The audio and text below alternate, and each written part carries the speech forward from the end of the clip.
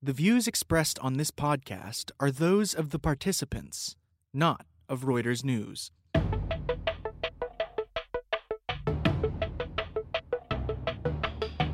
AT&T has hit a roadblock on its way to Washington to seek approval for its $85 billion merger with Time Warner. And General Electric boss John Flannery is doing some soul-searching. These are the topics we'll be discussing on this week's edition of The Views Room, a weekly conversation among BreakingViews columnists about the ups and downs of the world of finance. I'm your host, Jennifer Saba. Anthony Curry is out this week, but joining me will be BreakingViews editor Rob Cox and BreakingViews U.S. managing editor John Foley. AT&T's bid for Time Warner has hit some hurdles. Over the past week, the Department of Justice has signaled it may try and block the deal, which could have a meaningful impact on the whole notion of vertical mergers. So what we're going to do is try something a little different here today and turn the tables. John, you're going to be coming to the United States very soon, we hope, to take over as managing editor of the U.S. So I think this will give you a good baptism of fire into what's happening here. And this is like one of the biggest deals of the year and the implications that, the DOJ is taking a hard look at this. This deal's been going on for so long. It's more than a year now since this was announced. And it just seems to get more and more complicated. And we already knew that President Trump basically has threatened to make this deal not happen. Now it seems like the DOJ is positioning to potentially throw another spanner in the works. Where exactly are we with this? Like, what's got to happen now for this deal to actually take place? Well, basically they're waiting for approval from the Department of Justice. So a couple things can happen. And again, this is very fast moving. So there is a timeline that the DOJ and AT&T hashed out early on when this merger first took place, where the DOJ, if they want to sue to block this merger, they have to do so in a certain amount of time. And it looks like they're coming up on that deadline pretty quickly.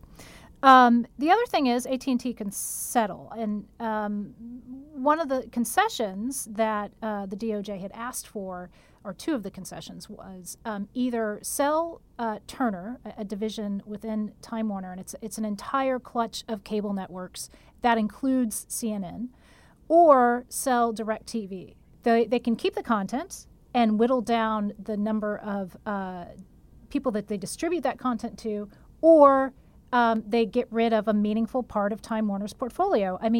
Turner has a huge part of Time Warner's operating profit. I think it accounts for more than half. So you can see why AT&T is like, wait a minute, this could be a big problem. But then the alternative then is that the DOJ, which is looking at obviously concentration, competition in the market, if they sue to block this merger, that's basically a bad sign. That means that they've decided that this is a combination that just shouldn't happen. Yeah, it's not a good sign for a deal. So as you know, deals have momentum, and that's what feeds deals. And when it stops and when there are hang-ups, that is going to be a problem. And so far, the DOJ has always indicated that these vertical mergers are not a problem. Now, we're starting to see regulators, and you can talk about this because, from your perch in Europe, taking a harder look at the whole idea of vertical mergers. Now, in the media landscape, it's changed. A lot has changed in 40 years. There were only 3 broadcasters here in the United States 40 years ago, and now it's just incredible. There are cable operators, there are broadcast stations, there's Facebook, there's Google, there are all sorts of distributors. So it's changed dramatically.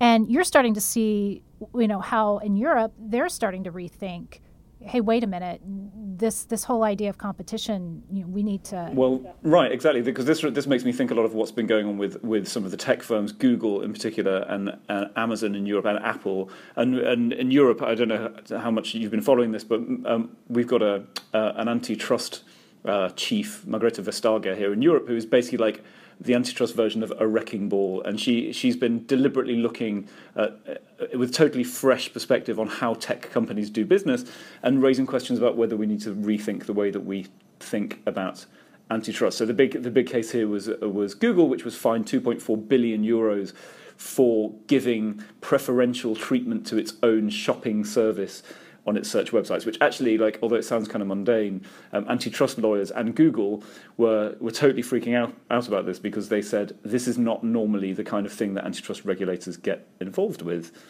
They look at horizontal mergers. They don't look at whether a company is privileging its own products, which previously we've seen as being okay. So it'd be interesting if the DOJ is sort of taking a leaf out of Europe's book and saying, actually, some of these companies now are so big and their business models are so kind of new and disruptive that we actually maybe need to change the way we've always thought about what constitutes market dominance and how big is too big, and whether customers really benefit from a bigger merged, in this case, cable and content business.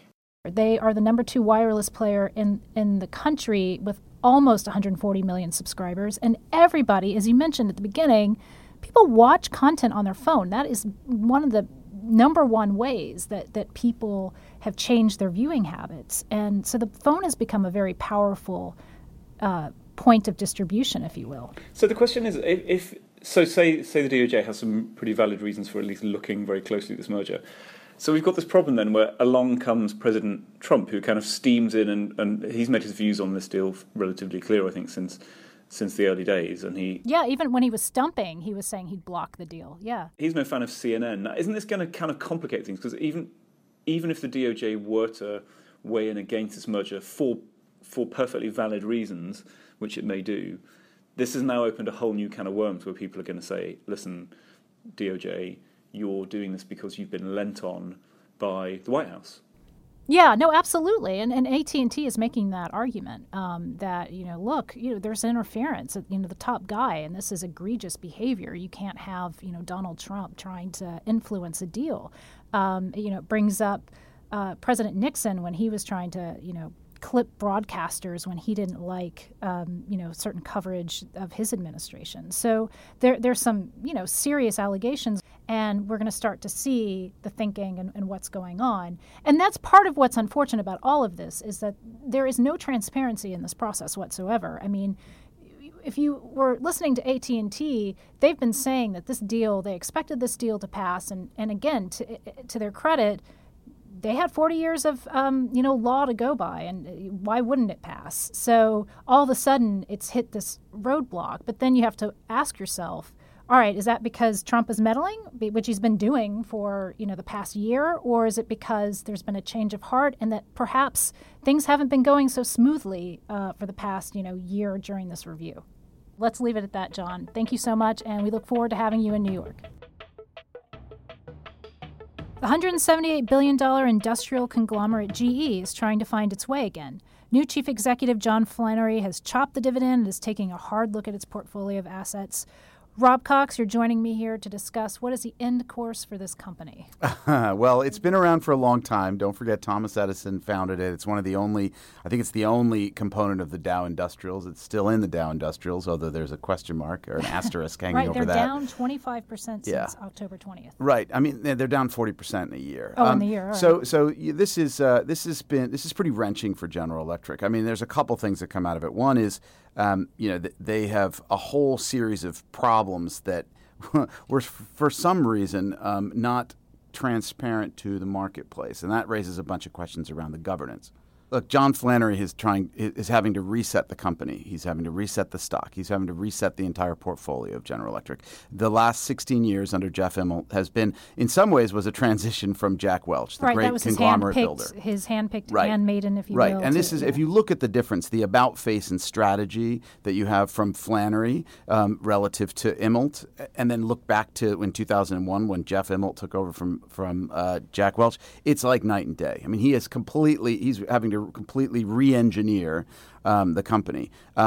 What's sort of shocking is just how in the dark investors were about some of the true state of the company, the way its capital was allocated, the claims on cash flow. It's kind of shocking, and that's one of the concerns one has about the governance of this company. It's a huge board, right? I mean, it's 18 people. He's taken down to 12 and adding 3 new. So he's effectively firing half the board. That's a pretty amazing thing to be doing.